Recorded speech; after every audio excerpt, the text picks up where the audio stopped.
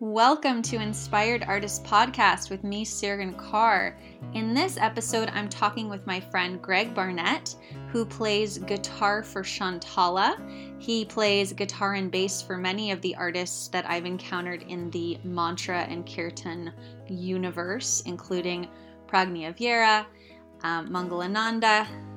He has played with me various times at Bhakti Fest. He is an amazing instrumentalist and really genuinely, sincerely beautiful person. So this episode was recorded before any of the coronavirus information was rampant on news. Recently, Greg was touring with Shantala in Phoenix, and when I was living there, he invited me to come chant with them, and that was an amazing experience, which we talk about in the podcast. I also learned that Greg is a producer, which I did not realize before this interview or conversation.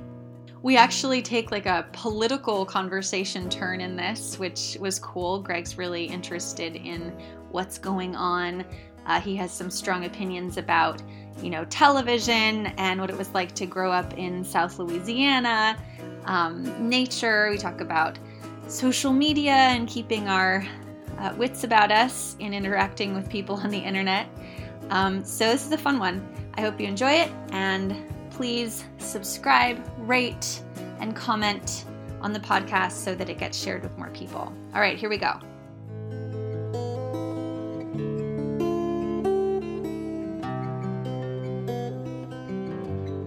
Cool. So are you in the Bay Area right now? Yeah, I am. I'm at home. Yeah.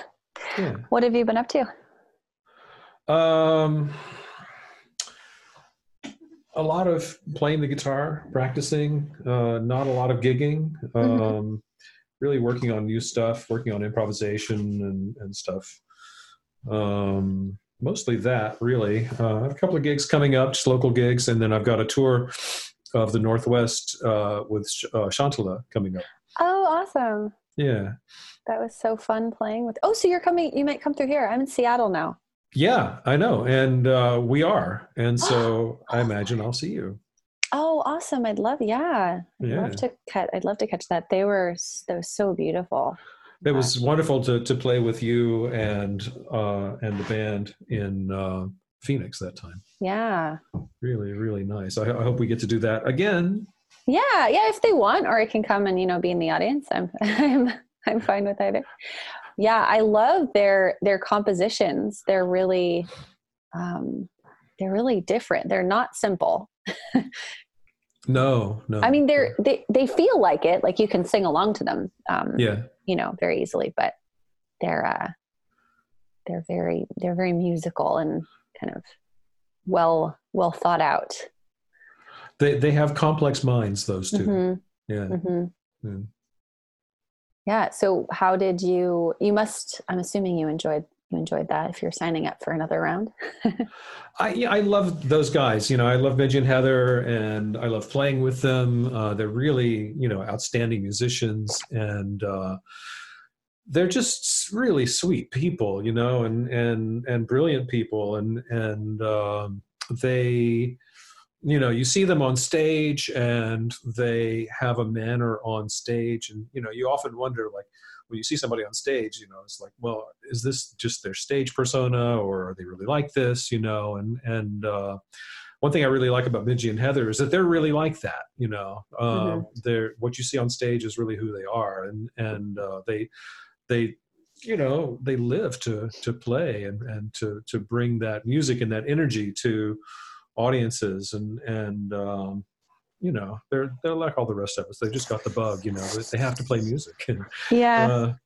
And they're just sweet, devoted souls, and so, I've toured with them now several times, maybe 4 or 5 times. I don't know, a lot. And we're always in the van together, it's the 3 of us in the van. Sometimes the dog is there, and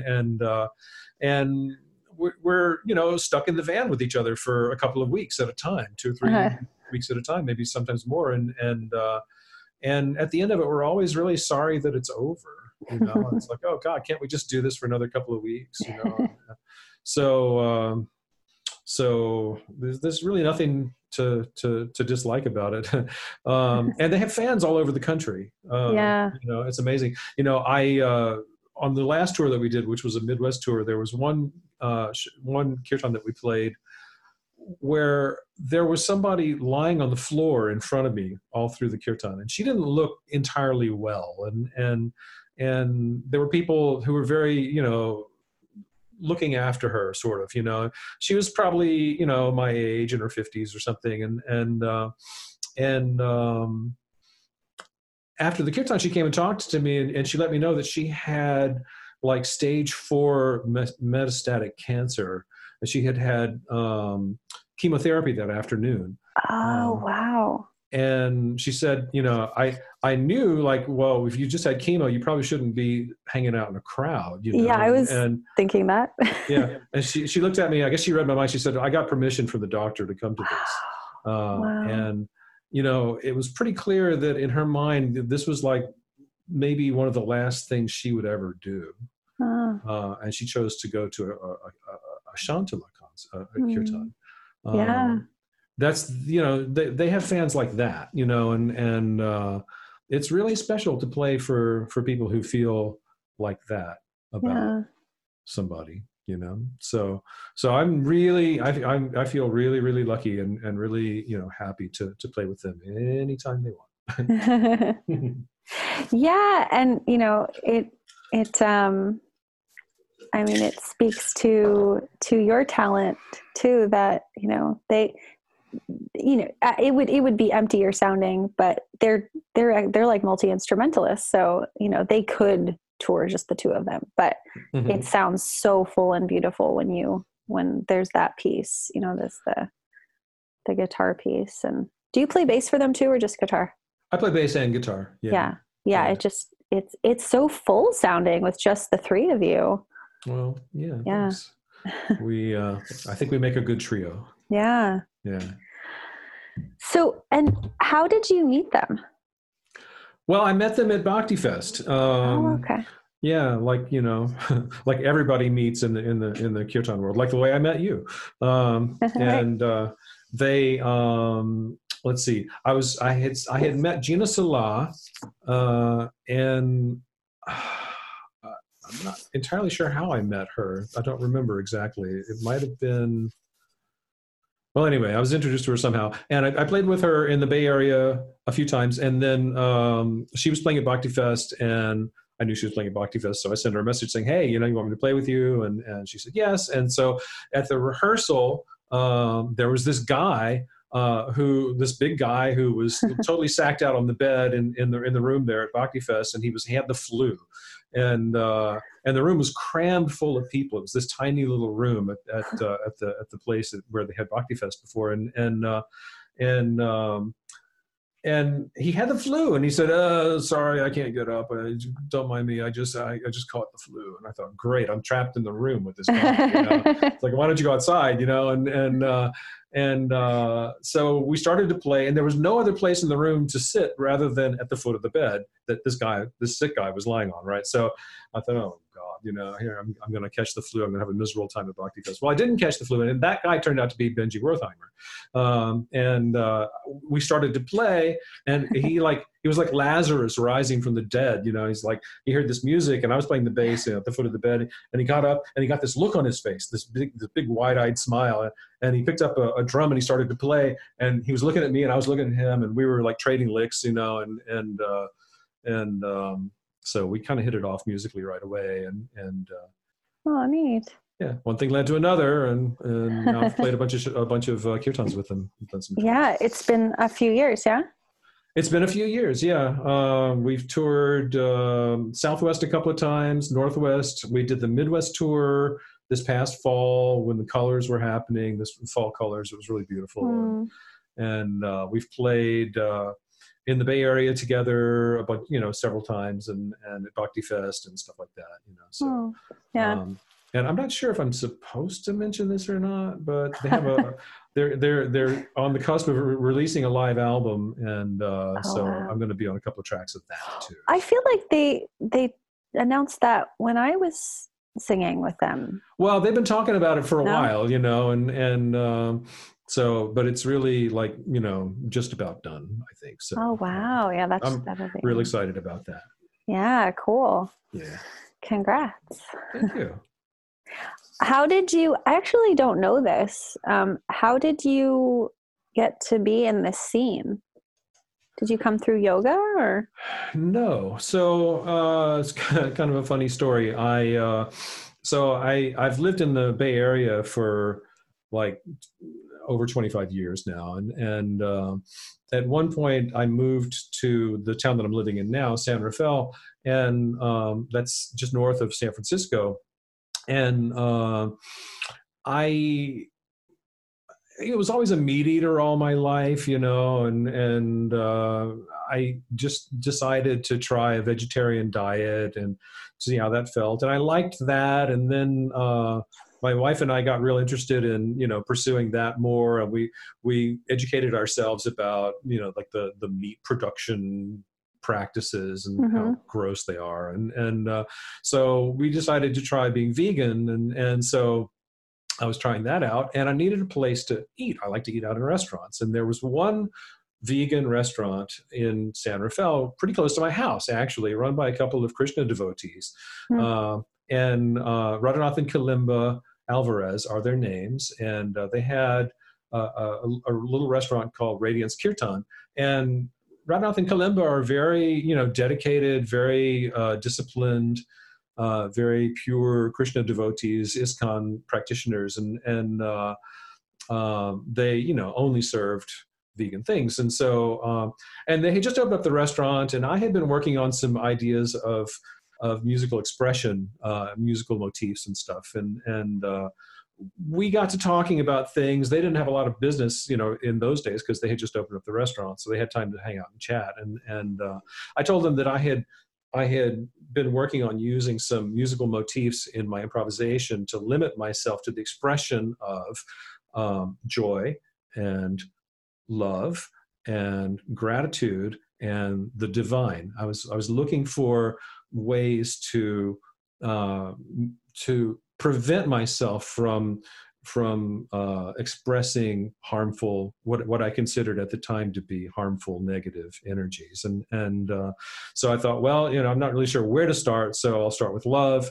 And then I thought, well, even that, I could taint that in some sort of way. What's the safest thing that I could possibly express that would not harm anybody who came into contact with it? And I thought, well, if I could think of a way to express the divine, and only that, then that would be at least a good place to start. And so I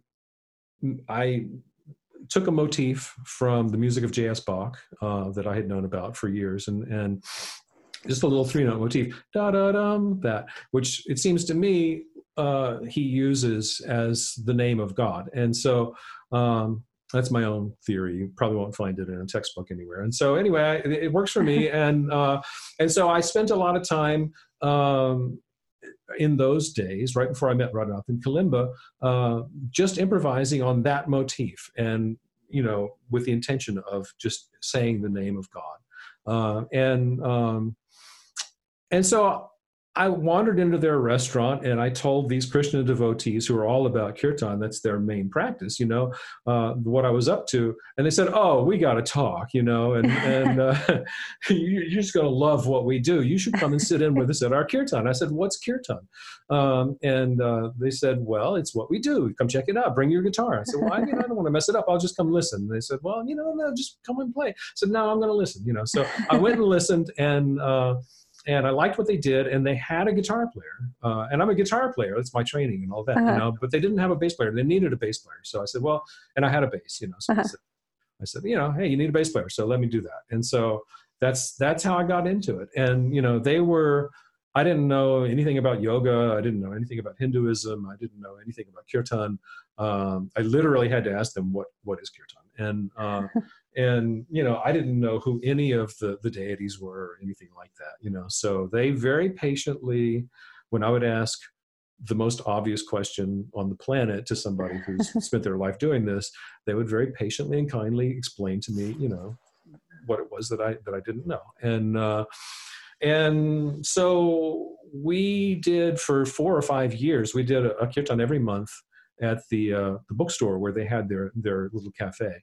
And through that bookstore, that bookstore had a lot of other people come and do kirtans there, practically every night of the week. And so I met. What was it called?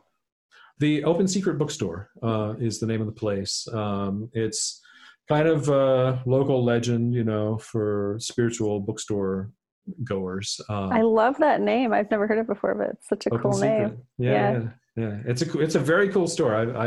Rob Califf is the owner. He's a wonderful guy, and he has kept it going for years and years and survived in spite of the the whole Amazon phenomenon and Barnes and Noble and all of that, and really just stocks it with things that would be interesting to books that would be interesting to spiritual minded people, and I've picked up quite a few things there, just wandering in and letting something jump off the shelf at me and buy it and be guided to something new that way. Did you ever hang out at the Bodhi Tree in LA when it was open? No, I've spent very little time in LA, really. There was a similar thing, although it didn't have, I guess it did have a venue, but it was like in the back. But yeah, they stocked the coolest books, like, alternate archaeology and aliens and all the all spiritual books, but like so much more, variety and volume than you would get at a bookstore. And then they actually didn't close because of online stuff. They closed because the person who owned the building just sold it, and they didn't want to keep a bookstore in there. But it was such a cool place. I loved it. And you'd always like run into the musicians and actors and stuff who were spiritually inclined. Yeah. Well, Open Secret's a lot like that, and still going, still hanging in there. So hopefully it'll keep on going for a long time. Yeah. Yeah. There's actually, we went to a bookstore the other day, and it's funny. I guess like certain communities just, enjoy having bookstores and others don't, see as much value. But we went into a bookstore the other day here in Redmond, and I was like, wow, this is, I hadn't been in a bookstore in a while. And it was so cute. And, we got a book there, and they had a little, play area, and it was a fun place to hang out with the kids. But they also have an Amazon bookstore here, which I find really interesting. Like in the mall. So you can use your Amazon account and, buy books at the same price you would if they were online, but they're in this bookstore. So it's interesting to see things evolve. Yeah. I love bookstores. Yeah. I used to spend a lot of time in bookstores. Yeah. It's not the same browsing online. The selection is infinite. It's wonderful, but you just don't know what to look for. I know. There's something to be said for like a curated collection to look through. Yes. Yes, definitely. I really, it's funny. I think I've sort of transitioned to everything digital except for books. I do not enjoy reading. To me, it's like doing homework or something. Like you read, it's like reading a PDF on your, I don't know, just even like, the tablets that make it, more enjoyable and whatever. I really enjoy like holding a book but I enjoy the audiobooks. So, I'll do that. But, yeah. I tried the tablet and I really wanted to like it, but I didn't really like it. And sometimes I'll sit at the computer and read, but you're sitting at the computer, you're kind of stuck there, and the phone's too small. I intentionally avoid doing things on my phone except use the phone, and look at the map, and that's about it, because I don't want to be staring. I don't want to spend my entire day staring into a screen, and good for you. Yeah. So books, I still love books. I've always loved books, and I used to read the newspaper all the time. I don't really do that anymore. I get my news online, but books, they're paper, they're analog, Yeah, they have like a nice weight to them. Yeah. Yeah. Yeah, there's also something I think very like intimate about holding a book because you're the only one reading that book in that moment. So it's like a very personal experience, whereas when you're reading something online, it's more, it's more shared. I don't know if that makes sense.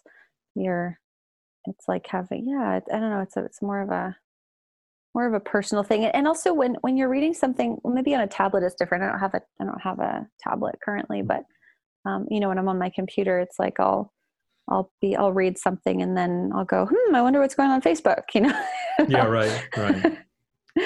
So very easy to get distracted on. So it's like the one thing. It's like the thing that has one purpose, I think is sort of comforting. Yeah. I think, I see, and maybe it's my imagination and maybe it's just because I'm getting old and crotchety. I don't know. But it seems to me like people's attention spans are getting shorter. And we have so much distraction and so much information coming in, and another nice thing about a book is that, it doesn't blink, it doesn't flash, it doesn't glow, and it doesn't move unless you throw it down or something like that, and you stick it in your back pocket, bring it to dinner or whatever. And if it's a story, like if it's a novel or something, then it's this whole world that it inspires this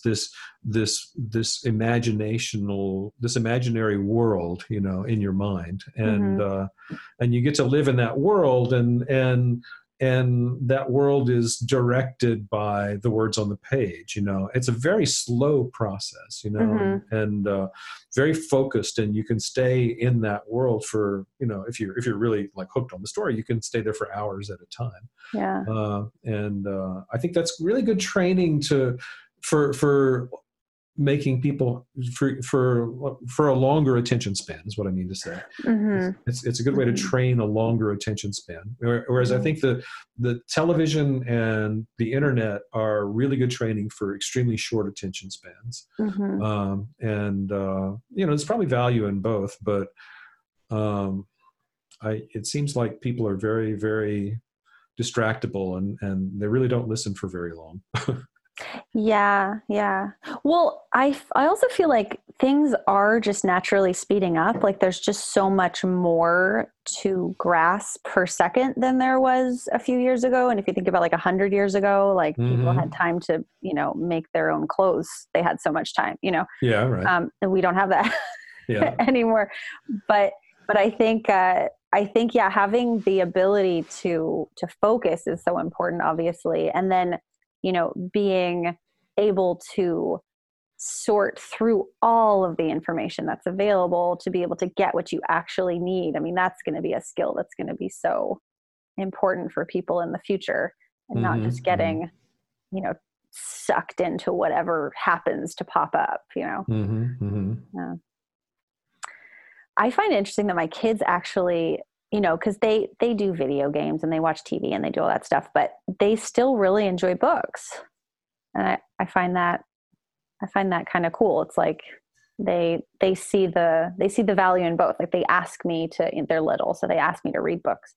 And they're like, they laugh, and we've been reading this one like comic book type book for, like one chapter a night kind of thing. And they're like, they're totally hooked on it. They want to know what happens next. So it's cute. Yeah, it seems really natural for people to be into stories that are, saved and presented that way. I mean, that's, it was just a natural evolution to that. And that's what it was for hundreds and hundreds of years. So, yeah.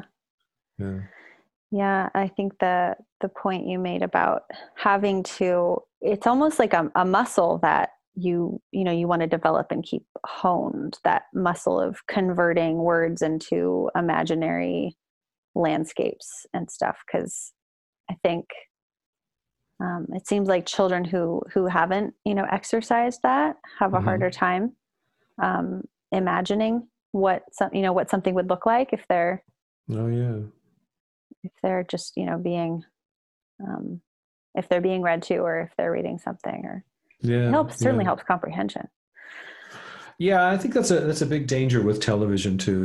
When I was one of the luckiest things I ever did was when I was about 18 years old, I got rid of my television set, and that was 40 years ago.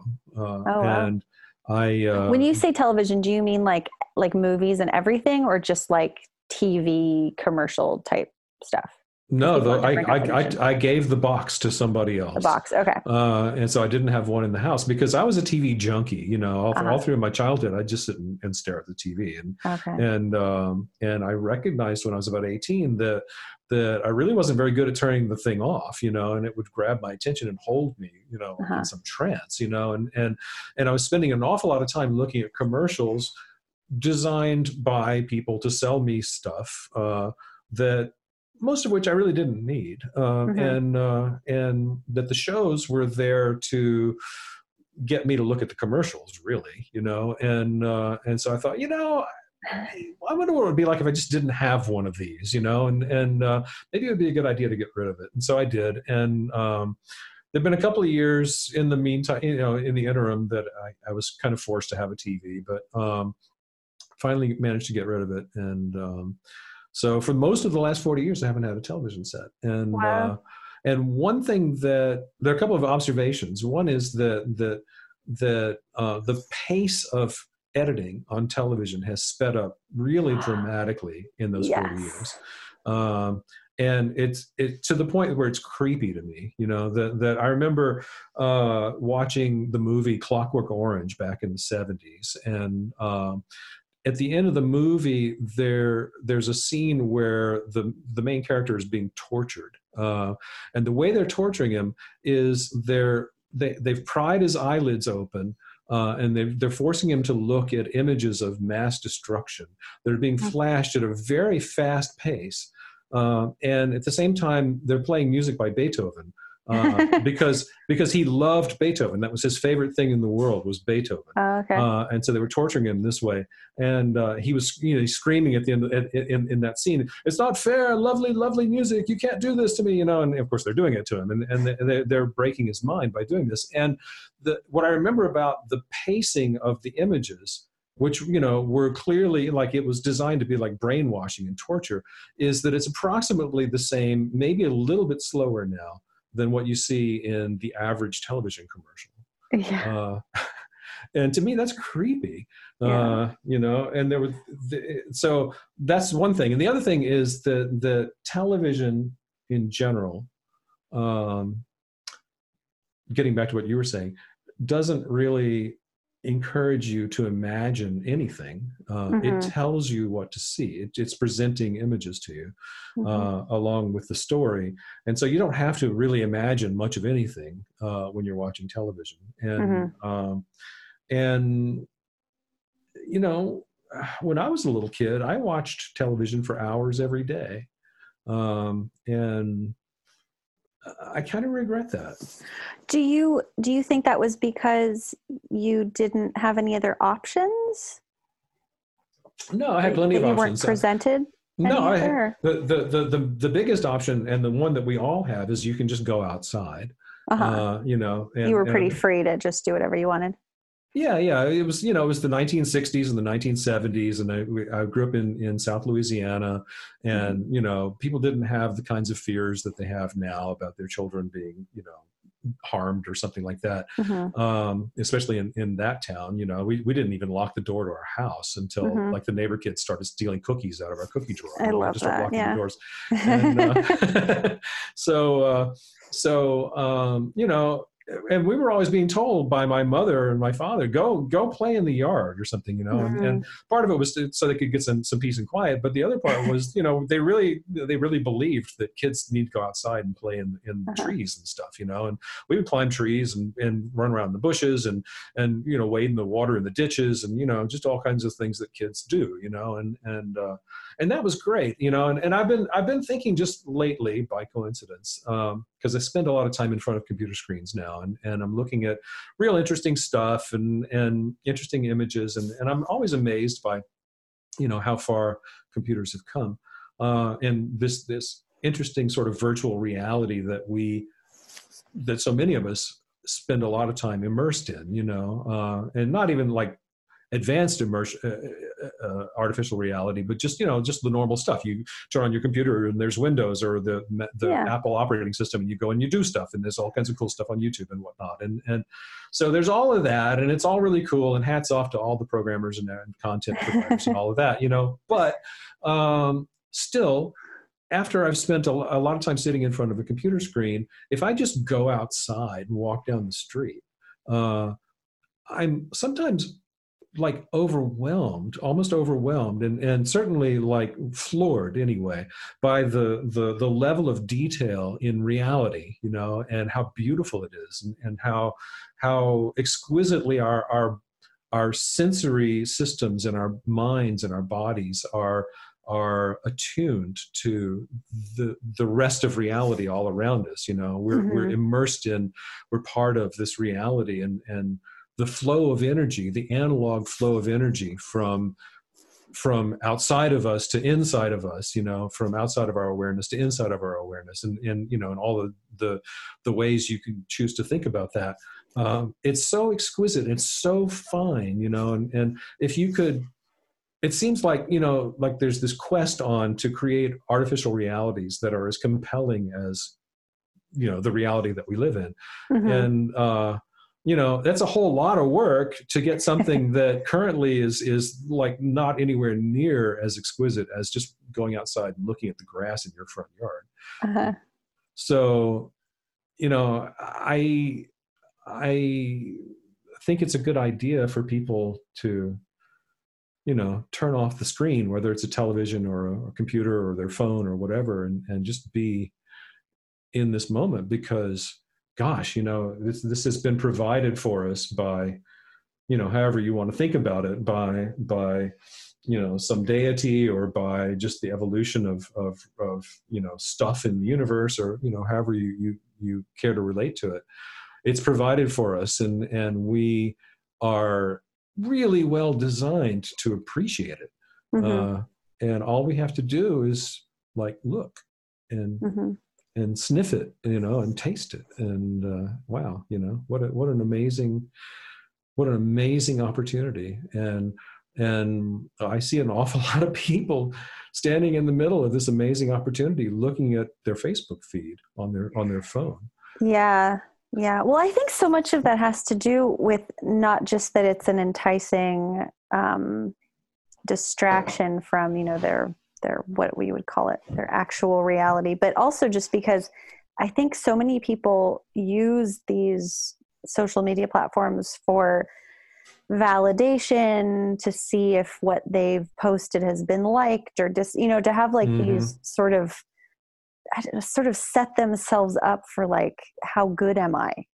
Based on what feedback I'm going to get from, the 300 people I haven't actually met.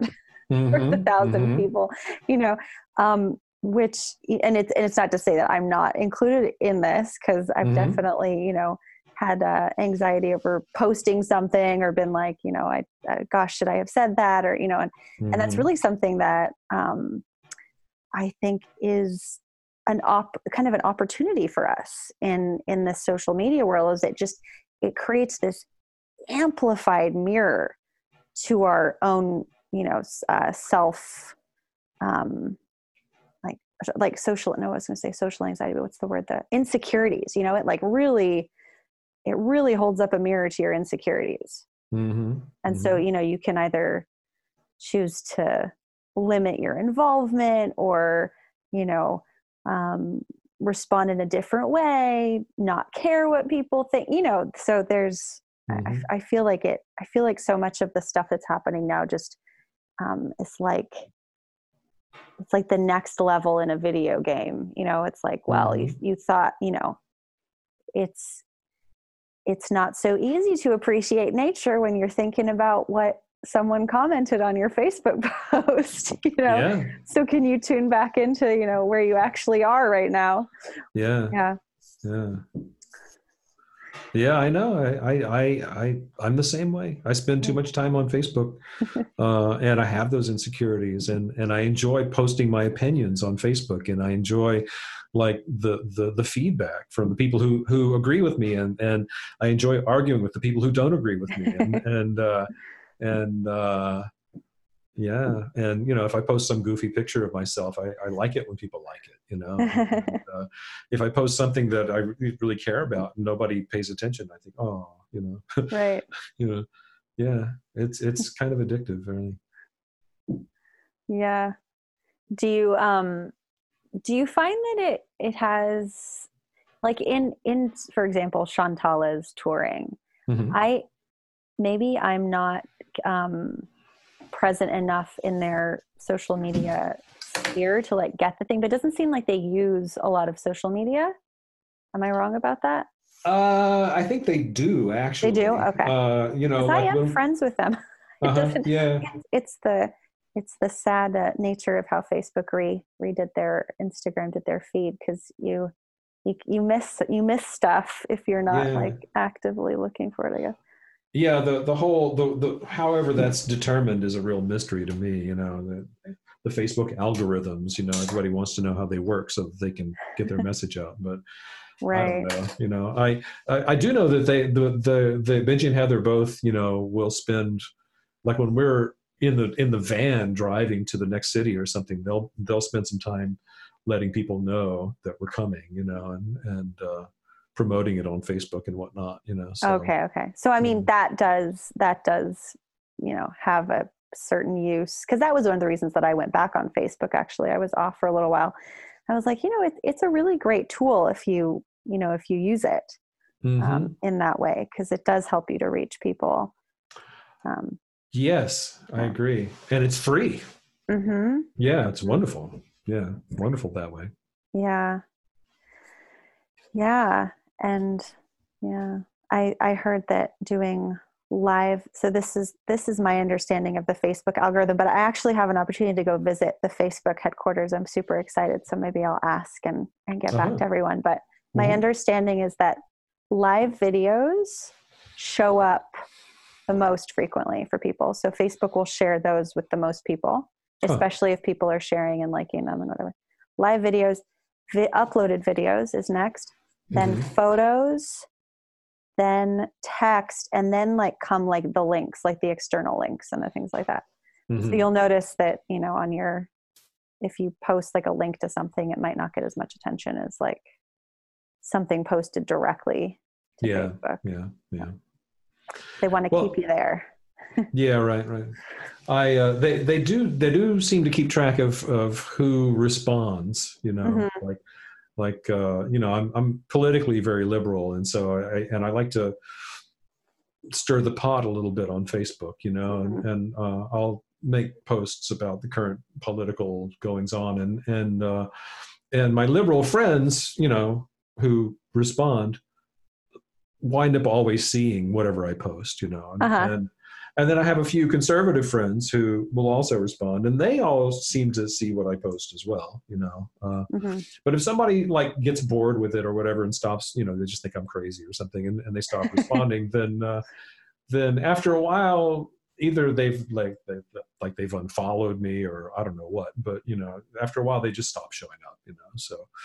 And then maybe they'll peek back up, and I'll find out that no, in fact they were seeing it, or whatever. I don't know. And so anyway, I do like Facebook for having conversations with people who disagree with me politically. It's enjoyable to say, my favorite politician or my least favorite politician is a jerk or whatever, So it never goes, yeah, he's a jerk, whatever. But, so that's kind of gratifying and all that. But what's really interesting to me is if I say, hey, my least favorite politician is a jerk, and then somebody I knew from high school or something comes back and says, well, no, you're crazy. You're full of it. He's the most wonderful guy on the planet, and if I can engage that person in in a real conversation or a real debate, then I really enjoy that a lot. If it just turns into like an insult slinging fest, then I'm not interested in that, but I do really like and really benefit and, learn from having thoughtful, exchanges of opinion, that show respect to the person who I'm talking with, because if I'm not attacking them, then, they're more likely to tell me more deeply what's on their mind, and they're more likely to stay engaged for a while, and I'm more likely to come to understand, where they're coming from and why they think that way, and what's important to them, and it's led me to some really interesting conclusions, arguing about like Donald Trump, for example, on or Republicans or whatever on social media. Because I have some old friends from high school who are just like dyed-in-the-wool Republican Donald Trump supporters, and I'm certainly not, but those who can hang with me and argue about it without getting all flummoxed and going away, have taught me that the way they see the current political situation makes total sense to them. Being a Donald Trump supporter makes total sense to them. It's not like they're crazy or they're stupid or something like that. They just have a completely different viewpoint from mine. It occurred to me after like trying to convince some of my old friends for a while to change their stripes. It occurred to me, well, that's really not working. So either I'm terrible at this or it's a lost cause, but I kept on, engaging with them, and it finally occurred to me that, it's like there's an old story of like three blind men who are feeling different parts of an elephant, and they're trying to describe what an elephant is, One's feeling the trunk and say, oh, well, it's loose and flexible and moves around. And the other one's feeling the knee and says, well, it's really stiff. And, and the other one's feeling the tail or whatever and says, well, it's whatever. And, it occurred to me that like, wow, talking about Donald Trump, it's like some of us are looking at the face of the cow. Looking at a cow, and some of us are looking at the face and saying, oh, it's cute, it's wonderful, it's interesting, it chews, it does these things, nothing threatening here. It's a cow, right? And the others of us are standing behind it, looking at its rear, and looking at what comes out of it, and trying not to get kicked. And we're saying, this cow is dangerous. Cows are awful. They stink. They're all, and we're both looking at the same thing, but both of us have this very, one-sided view of it. And so by engaging with people who have really different opinions, and keeping it civil, I wind up learning things like that, like, wow, and that's a really, like, it's much more important to me to know that than it is to like win the argument about Donald Trump or something, Right. Because now I can take that bit of information about viewpoints and apply it everywhere, and I see it everywhere, so. Yeah. I think Facebook is wonderful for stuff like that.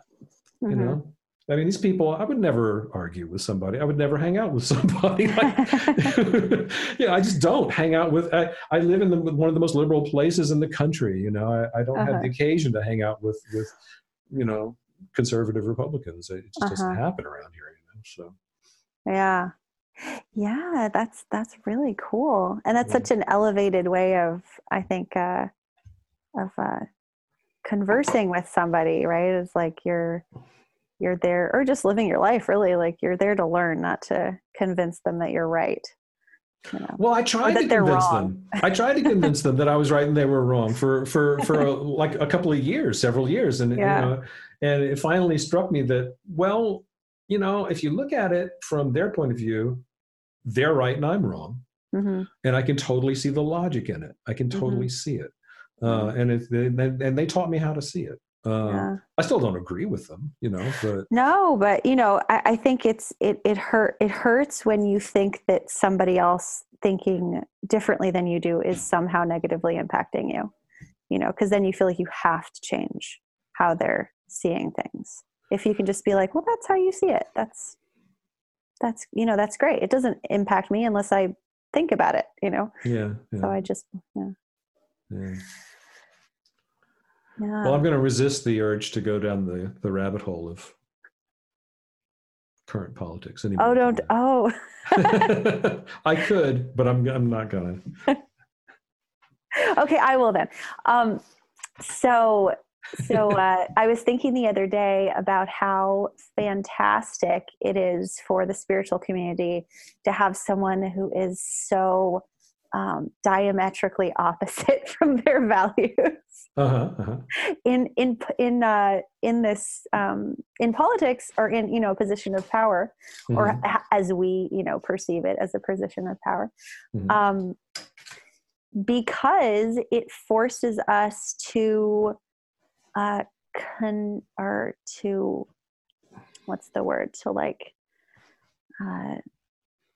acknowledge the parts of ourselves that are not, or that are resistant to love. I can't be a loving person when I'm thinking about Donald Trump. Yeah. And so that's some tough spiritual practice right there. What do you feel when you think about Donald Trump? You said you can't be a loving person. What do you feel? Well, I personally, he doesn't affect me at all, because I don't think about him. I don't perceive that him being in power has personally changed anything for my specific existence. And so I don't have much resistance to him. Now, maybe some of the things that I hear that he's doing, I'm like, well, I wouldn't do that.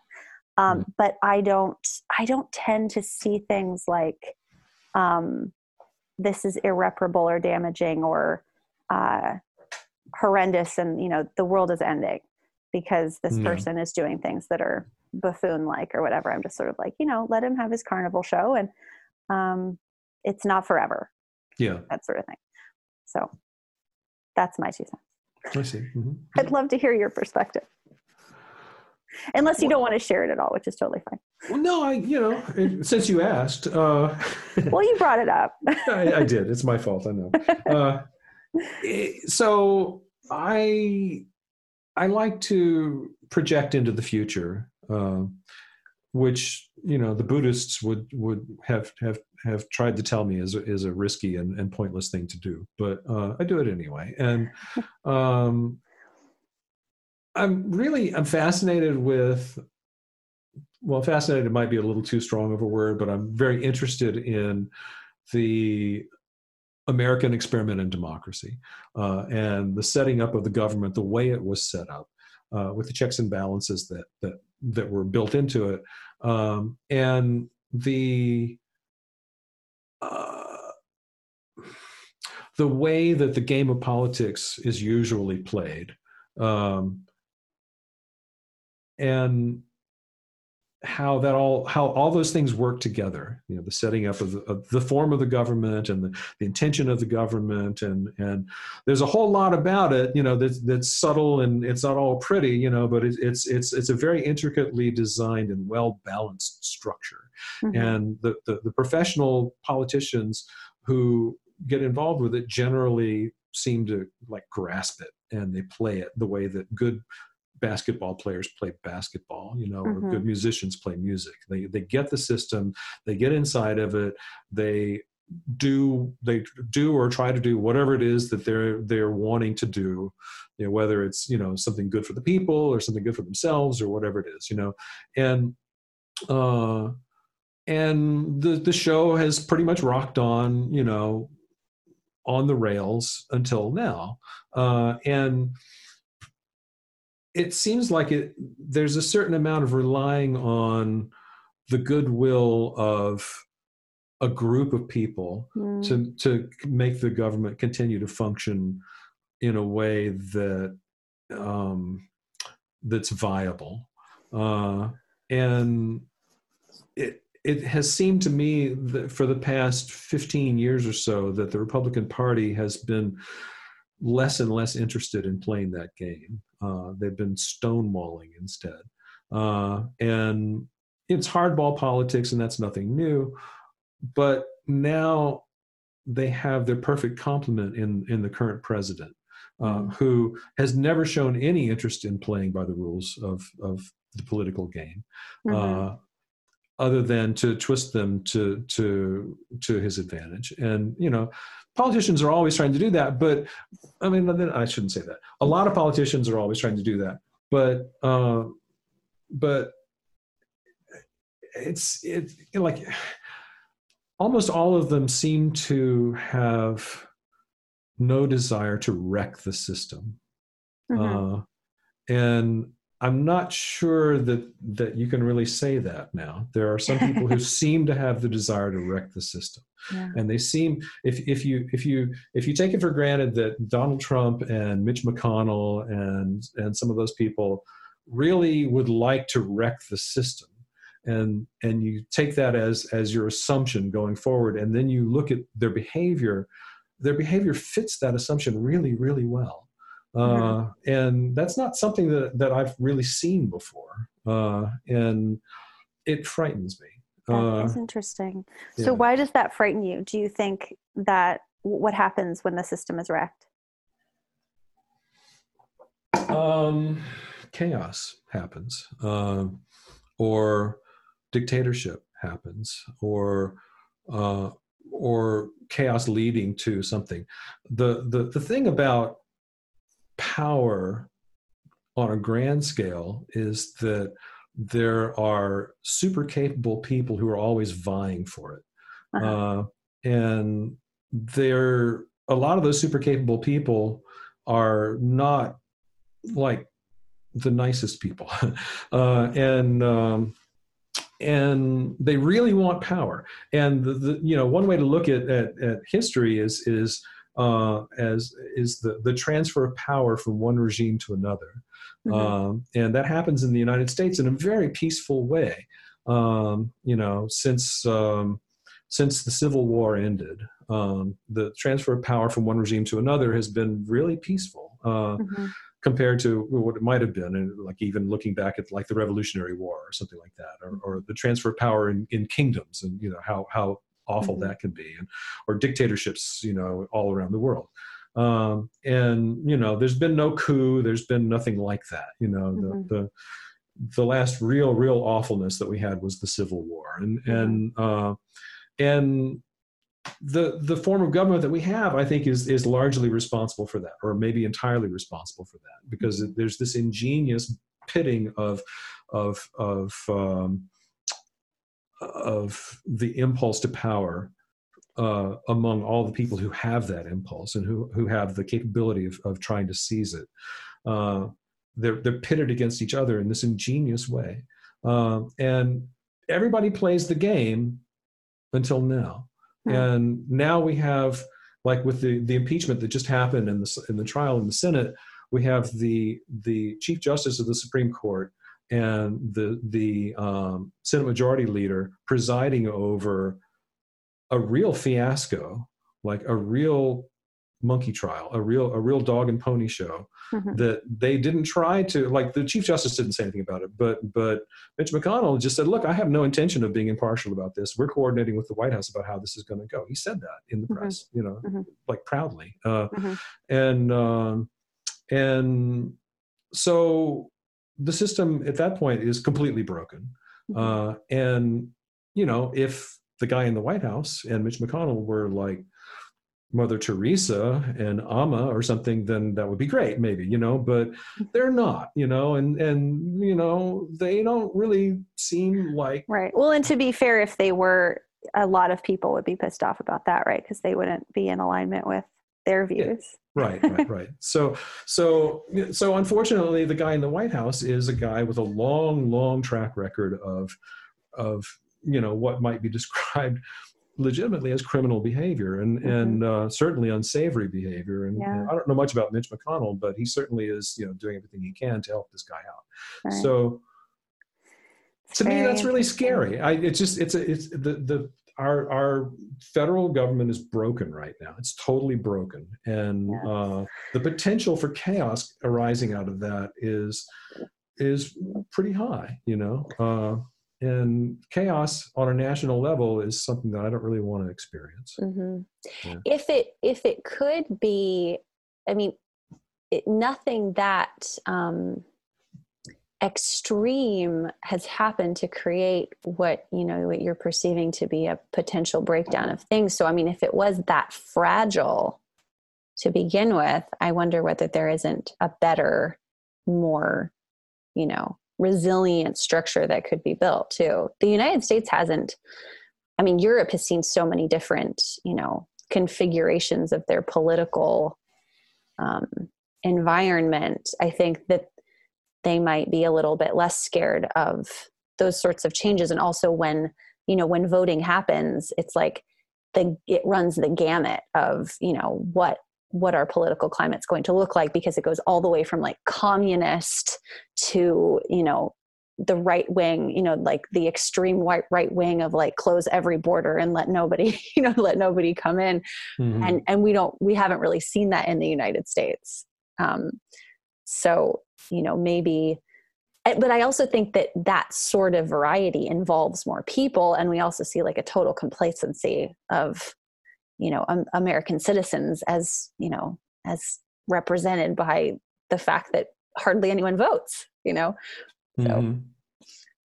So maybe we need to pay more attention or create, or maybe there's I don't know. I'm more of I feel more hopeful about things. Like when things are changing, I feel like they must be, there must be a balance that's, about to happen, a shift that's going towards the next evolution of what it could be.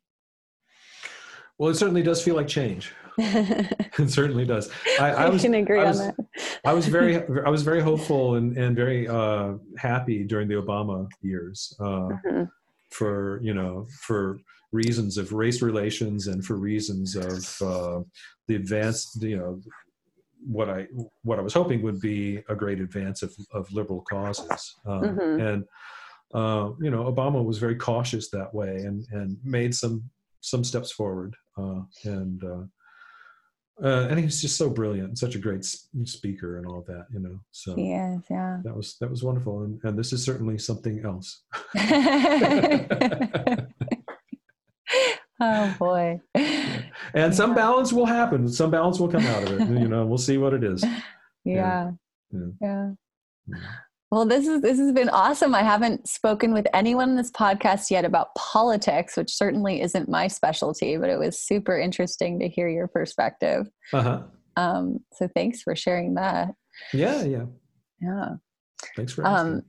Is there anything you'd like to share before we go off? Do you have a website people should go to check you out, or someplace? Right. Well, self-promotion is not like my strong point, but if they want to hear your political opinions, can they become your friend on Facebook? Oh, absolutely. Yeah. Just look for Greg Barnett on Facebook and I'm easy to find that way.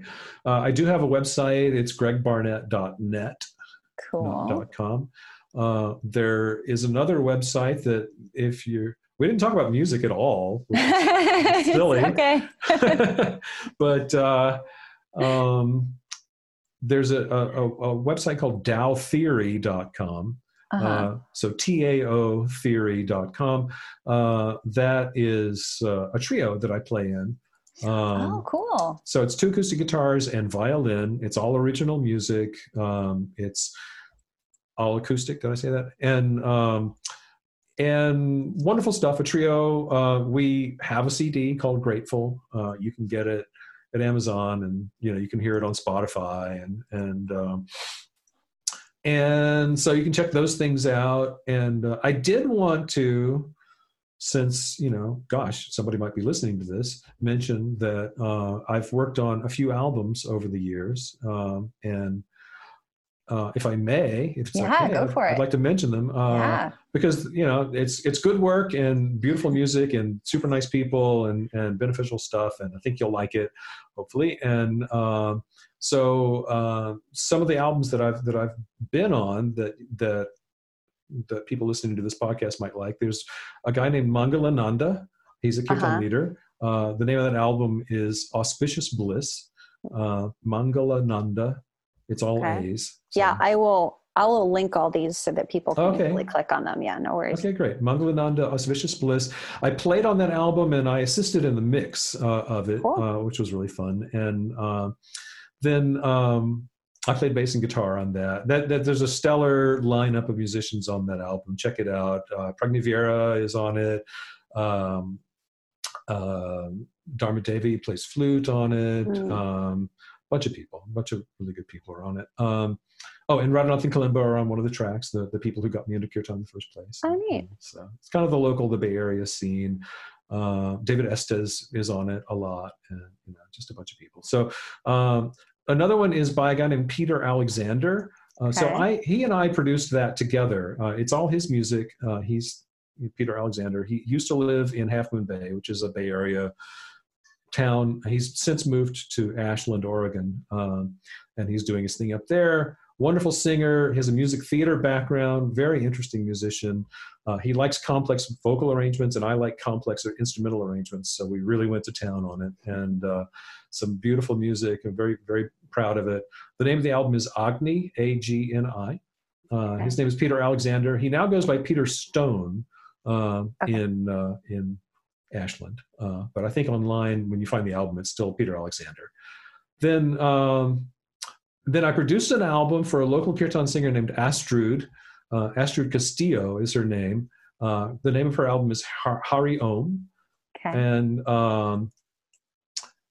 another wonderful album. Astrud is a wonderful soul, a wonderful singer.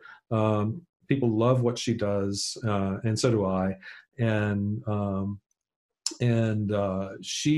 that was a very different project than the Peter Alexander project, because Peter had very strong ideas about how he wanted it to go, and he did a lot of work on it when I wasn't there. But Astrud's album was more like she would show up and we would have a session, and then I would work on it a lot, and she would come back and say, "Well, so what have you done?" And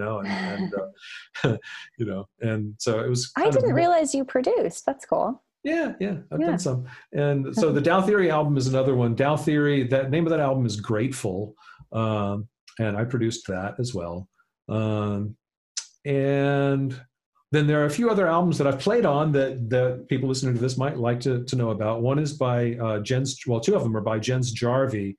Yeah. He's a local kirtan leader. Jens Jarvie and the Heart Wide Open is the name. And those were produced by Ben Leinbach, who everybody knows. And The Heart Wide Open is the name of the CD?